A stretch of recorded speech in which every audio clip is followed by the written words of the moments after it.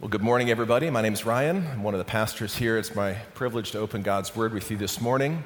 And if you're brand new with us, we've been working our way through the chapter you just heard read a moment ago, 1 Corinthians chapter 15, and we are slow walking through it in order to glean what this letter has to say about why the resurrection matters, why the resurrection of Jesus matters, not just on Easter Sunday, not just when we feel like we really need that kind of encouragement, but every day. Why does the resurrection matter every single day of our lives? And so most of our time, the last few weeks, have been spent thinking about the implications of the resurrection, the answer to the question why the resurrection matters. But you may have noticed a little clever play on words there. Resurrection matters also pertains to matters related to the resurrection. So there are some how and what questions involved as well. And that's what Paul talks about in this portion of the letter. You notice the question that he's taking up is a question that either he's been asked by the Christians in Corinth, the people he's writing to, or it's a question he anticipates being asked. So maybe Paul had a little Q&A time with the Corinthians at some point, by letter or otherwise, and he's like, I know this question's going to come up, so I'm just going to get out ahead of it. And what's the question? Verse 35, how are the dead raised? A how question, like logistical question. How is this going to work?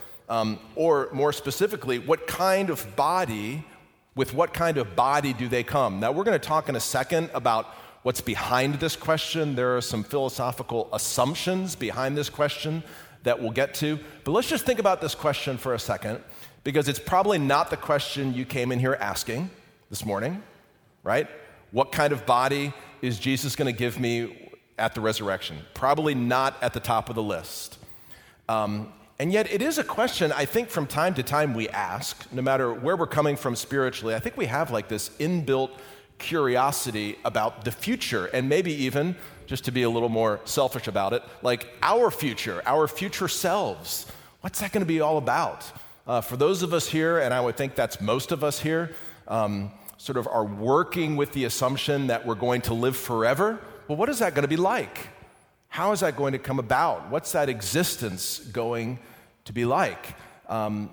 Now, we know this is a live question because our culture takes up this question in all kinds of different ways. Hollywood gives us zombie apocalypse movies of corpses coming back to life. Television gives us The Walking Dead and other examples of like the way this goes badly in one sense. But that's an answer to some questions that are behind this question.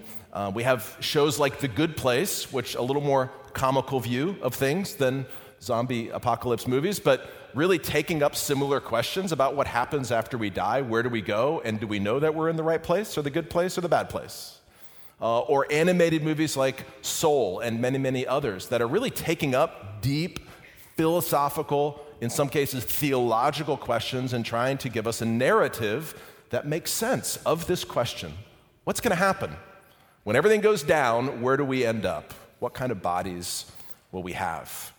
Now, all of those examples are good. The one that I come back to a lot is a Far Side cartoon. I know, I'm dating myself a little bit here, but they hold up pretty well, okay? And this one Far Side cartoon that I think about a lot is this one of a man clearly in heaven or some celestial place, and he's sitting on a cloud, and he actually looks a little bored and a little despondent, sitting on the cloud with his robe and his halo and his wings on, and he's thinking to himself, I wish I brought a magazine.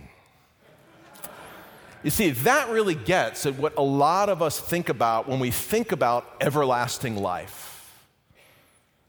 It's like, obviously, better than the alternative, but what are we going to do? Like, what's there to do? And it's not just Christians, and it's not just Gary Larson who asked this question. Atheists ask this question as well, as a way of sort of like poking holes in this Christian idea of everlasting life. And so there's one atheist who in his book on immortality, his study of the idea of immortality and his critique of the Christian presentation of the idea says this: if there is no disease in heaven, and no sickness, and no aging, and no death, if there are no obstacles to overcome and nothing to work for, good gracious, what is there to do?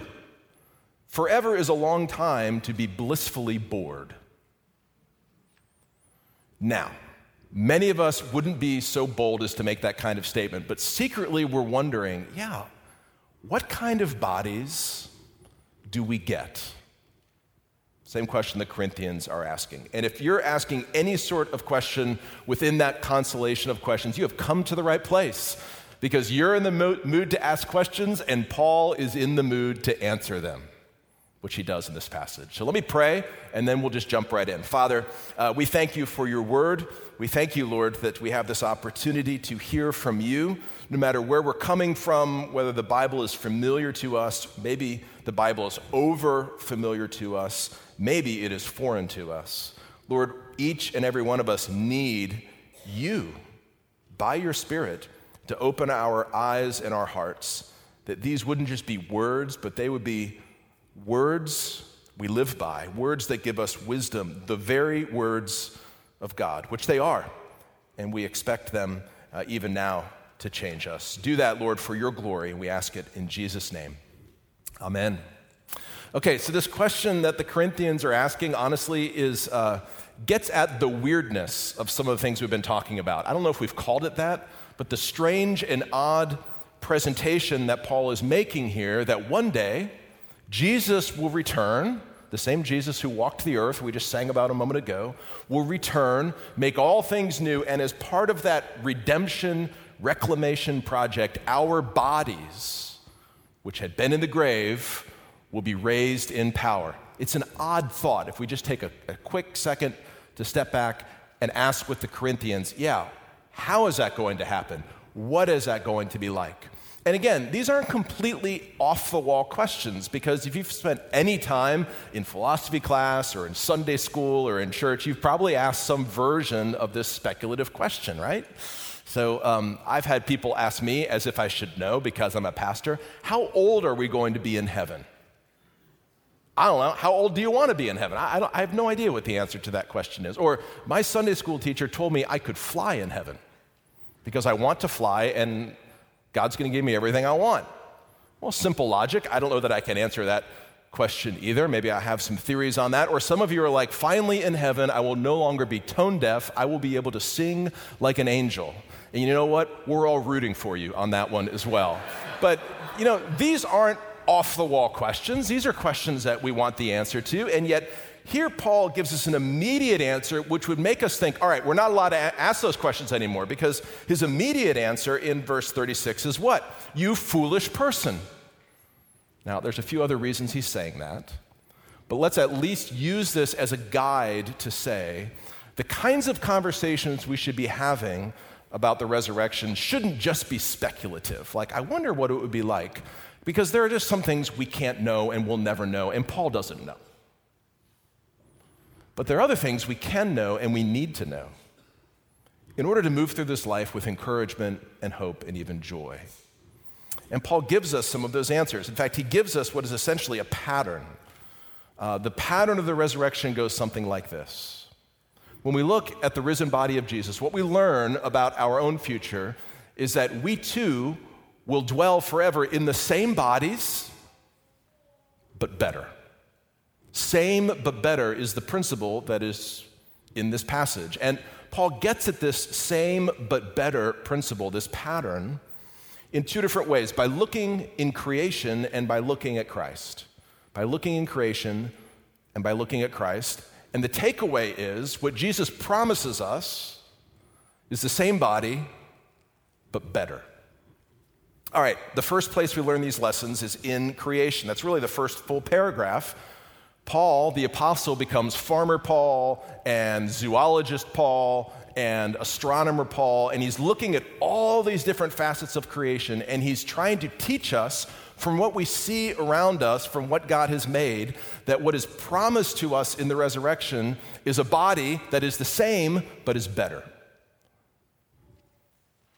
Years and years and years later, Martin Luther, the reformer and theologian, would put it this way: our Lord has written the promise of resurrection not just in books, but in every leaf at springtime. The pattern is all around us, Paul says. You just have to have eyes to see it. So the first stop on this tour of creation is the garden. Verse 36, he begins to answer this question that they have about our bodies, and that we have too, when he says, what you sow does not come to life unless it dies. Paul, what are you talking about? All right, here's an example. And what you sow is not the body that it is to be, but a bare kernel, perhaps of wheat or of some other grain. So you go out to the store and you come back and you've got a packet of tomato seeds, right? And it says tomato seeds on the outside, and you rip off the top and you put the tomato seeds on the counter, and you look at them and you're like, hey, look, tomato seeds. No, that's not what you do, because they look like carrot seeds or any other seed that you've ever seen in your entire life. They don't look like little tomatoes, they look like seeds.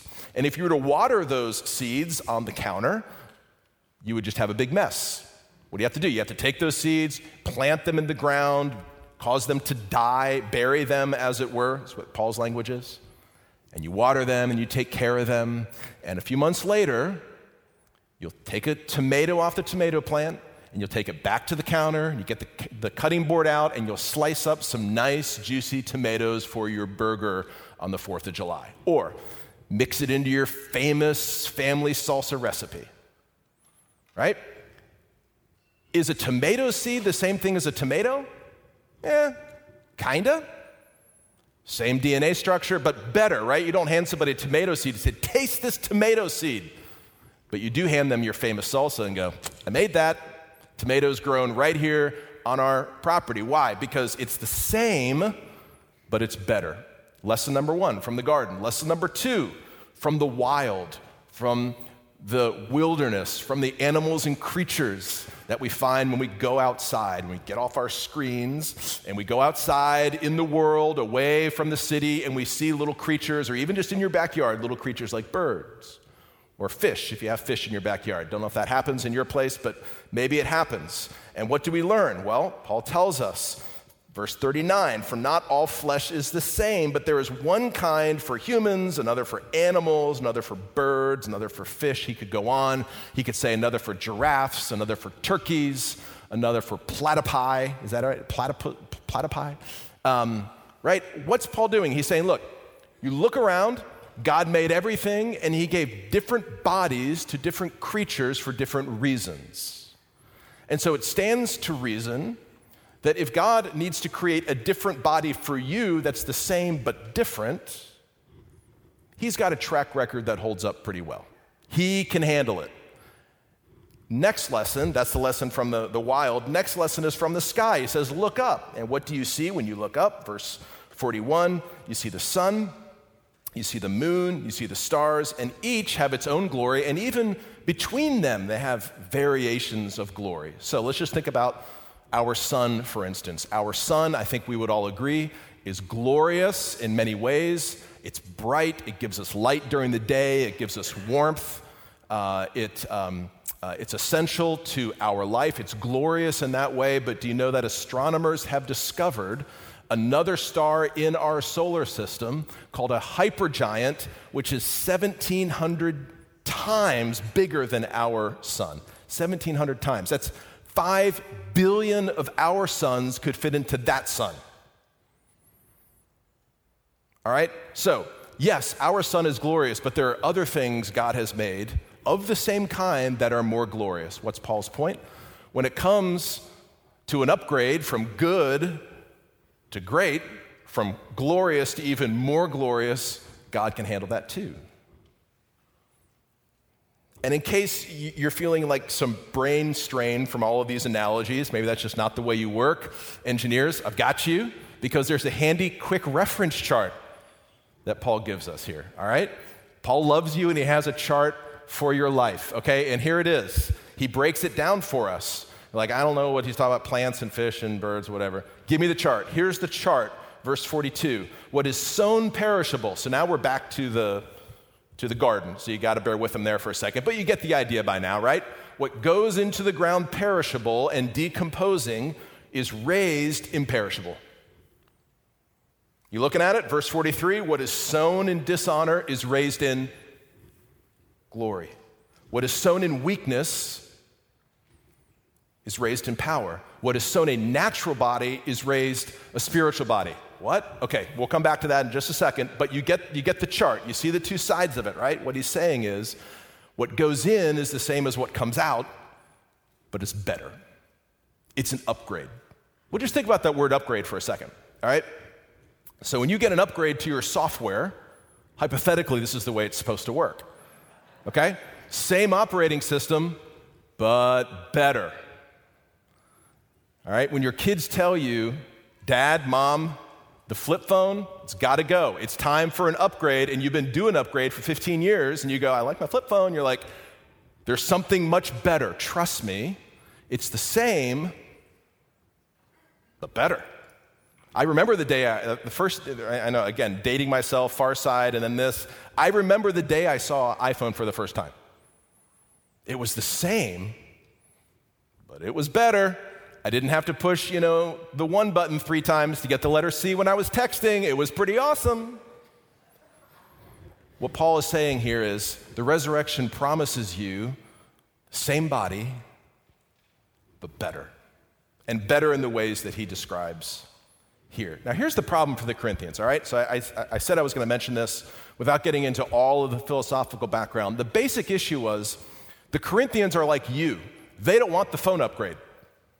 In fact, they want a completely different upgrade than what Paul is talking about. So for them, the idea that going from this body to a better body, that's not an upgrade. The upgrade they wanted was no body, because their philosophical assumption was dualistic when it came to the body and the spirit. Spirit good, body bad. This is why the first 14 chapters are spent talking about the ways in which they've disassociated their bodies from their relationship with God. They're doing whatever they want with their bodies because they don't think their bodies matter. All that happens is up here for them.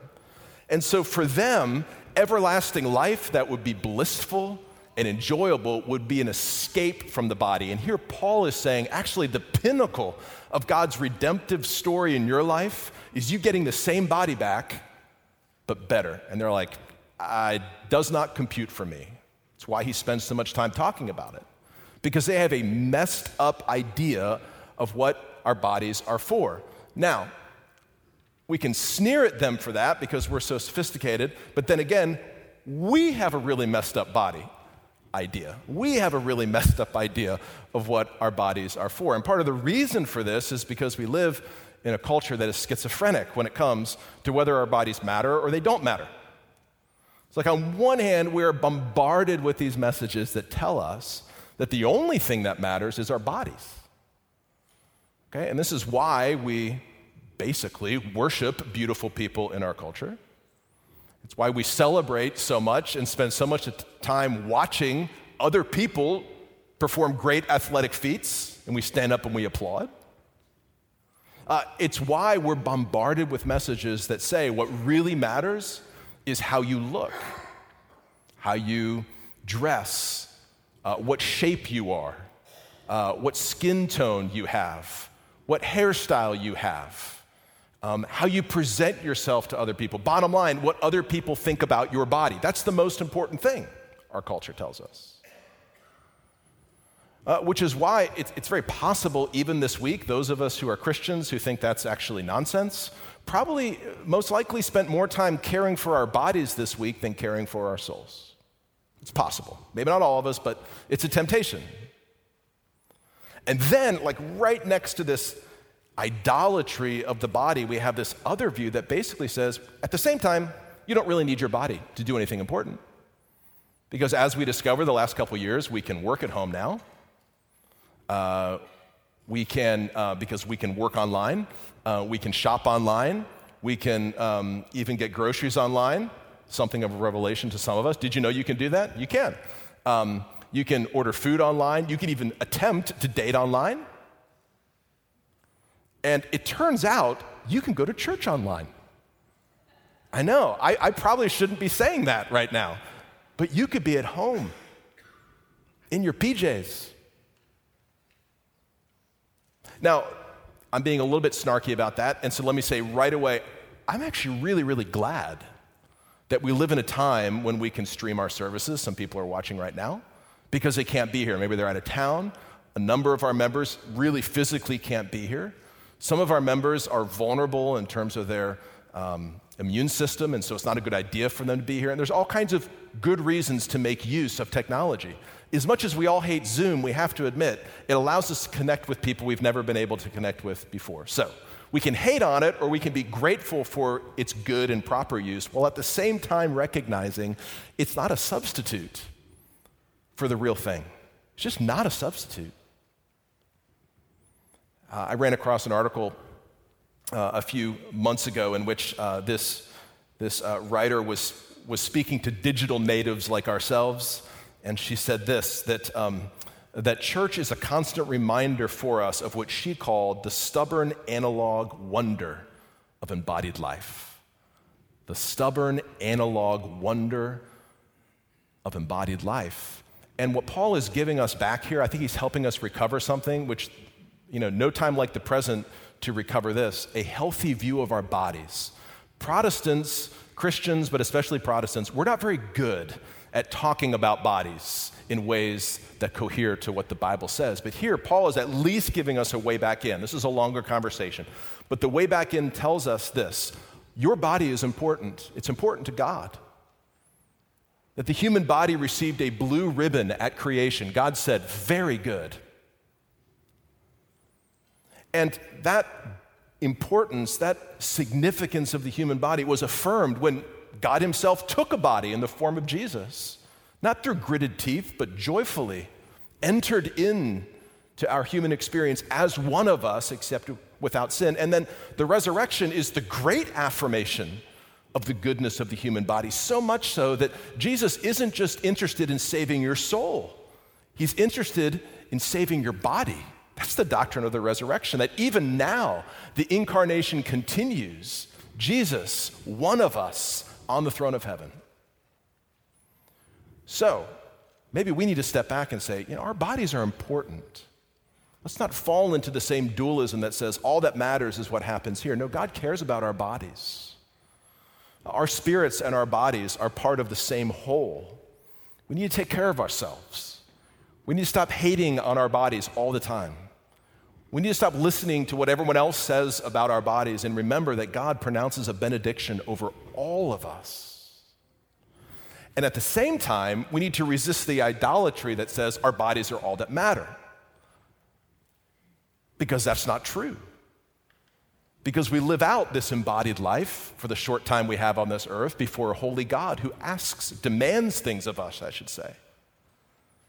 And one day we'll stand before him and give an account for our lives. So it's not just a matter of how our bodies look, it's how we live in these bodies that ultimately is most important. And I think Paul brings us back to a healthy balance that we could talk about more later. But let's move to what Paul also says about the resurrection pattern in Christ. I told you that this is a little confusing in verse 44 when he talks about a natural and a spiritual body. What in the world is a spiritual body? It's like a square basketball. What is a spiritual body? Well, this is one of those places when you run across a tricky thing in the Bible. First thing you do is you think context. Okay, what's the immediate context? That's not altogether helpful here, but it is helpful in saying this, that Paul's not going back on everything he's said already, as if to say, the spirit's important and the body isn't, so we know that. But what does he mean by natural and spiritual? We can go a little further back in the context to chapter 2. And there we find Paul making this distinction between natural and spiritual. And there he's talking about natural and spiritual people. You can go read it later. And the difference is not one is a body and one is a spirit. What he means is there are some people who are consumed by and controlled by sin. And therefore, when you start talking about God and the Bible and Jesus and redemption, it doesn't make any sense to them. He says that's a natural person. And there are other people who are spiritual. They're not better, not like they have their act together, but they are fundamentally controlled by the Holy Spirit. And so when you talk to them about the God and the Bible and redemption in Jesus, it makes sense to them. Natural people and spiritual people. In the same way, there are natural bodies that have been corrupted by and in some ways controlled by sin, and there are spiritual bodies which are healed and controlled by the Holy Spirit. One belongs to the realm of nature, one belongs to the realm of heaven. That's the distinction he's making here. And what he's saying fundamentally is that all of us are born into this world and exit this world inhabiting a natural body. Why? Well, as he says here, we are of Adam. We talked about this a couple weeks ago. We are of the man of dust. He's our father. And so we inherit from him bodies which are natural, which means bodies which are damaged because of our sin, bodies which have been damaged by other people's sin, bodies that live in this world that has been vandalized by human rebellion, and so bodies that are susceptible to disease, to dementia, to depression, bodies that wear out and bodies that eventually die. Our bodies belong to the realm of this world, the realm of nature. That's true of all of us. And yet the hope that's put before us is what goes into the ground natural is raised spiritual. God, through the power of the Holy Spirit, when Jesus returns, will raise those who were buried with a natural body to have a spiritual body, one that is healed, restored, renewed by the very power of God. Now, this idea of a natural body is actually familiar to us. We've been passing an article around the pastors from, among the pastors from the Washington Post from a couple weeks ago actually, on the science of immortality. I don't know if you saw this, but there's a growing trend within science to discover the key to life through science and extend life and even seek immortality through science. And so there's like billions of dollars being invested in people trying to reverse the aging process. And that shouldn't be any surprise to us because no one really loves the idea of living in a natural body, but it is descriptive of our lives, isn't it? And we all know that our bodies are breaking down and dying, some of us a little more than others. Some of us hurt ourselves sleeping last night. So we know what that's all about. And others of us are dealing with serious, life-threatening illness. And others of us are watching people we love suffering because our bodies are natural. I love what Sam Albury said in his book, Lifted. The very best of human resources and technology could not even come close to achieving for our bodies what will happen when they are raised. Not even close. They will belong to a new order, fitted for life and service in a restored and redeemed everlasting realm. That's the promise that Paul is putting before us, that our natural bodies will one day be raised to spiritual bodies.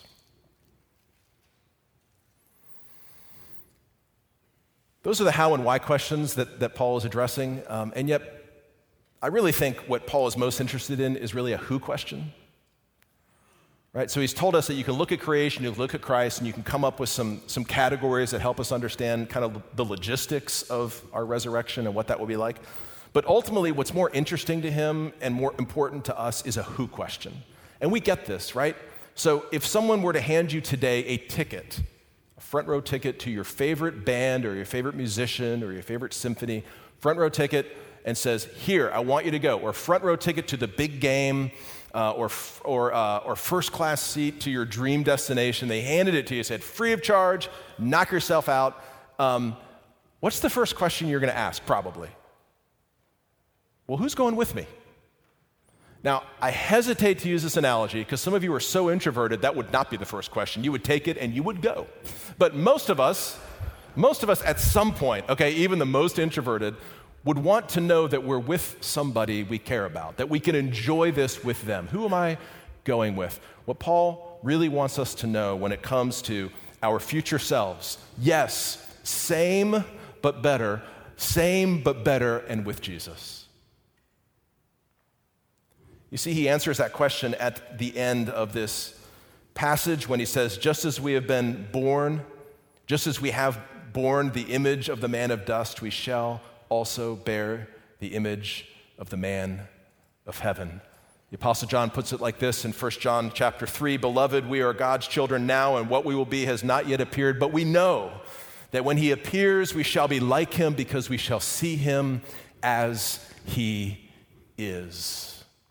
This ultimately is what thrills our hearts. It's the prospect of being in the presence of Jesus. So I'm not ultimately worried about the boredom issue. Okay, I'm not worried that we're going to run out of things to do. I'm not worried that we're going to be pining for magazines so that we just have something to occupy our minds. Why? Because of who we will be with. Because of who will greet us at the gate of heaven. One 19th century pastor, thinking of these things, finding joy springing up in his heart, so powerful that these words almost burst out of his mouth, said this: "In heaven, a hand like my hand will open the gate of life for me. A face in the form of my face will be there to greet me." Amen. Let me pray. Our Father, we do indeed thank you that the promise of the resurrection is for us today, and this pattern that you have given us, that one day you will raise these weary and tired bodies to new life, is in many ways beyond our imagination. And yet, Lord, we know that these promises are guaranteed for us in the very redeemed flesh and blood of our Savior. So we pray, Lord, that even today you would give us joy and hope and encouragement and even peace in the midst of trouble, because of what you have shown us today in your word. We ask in Jesus' name, amen.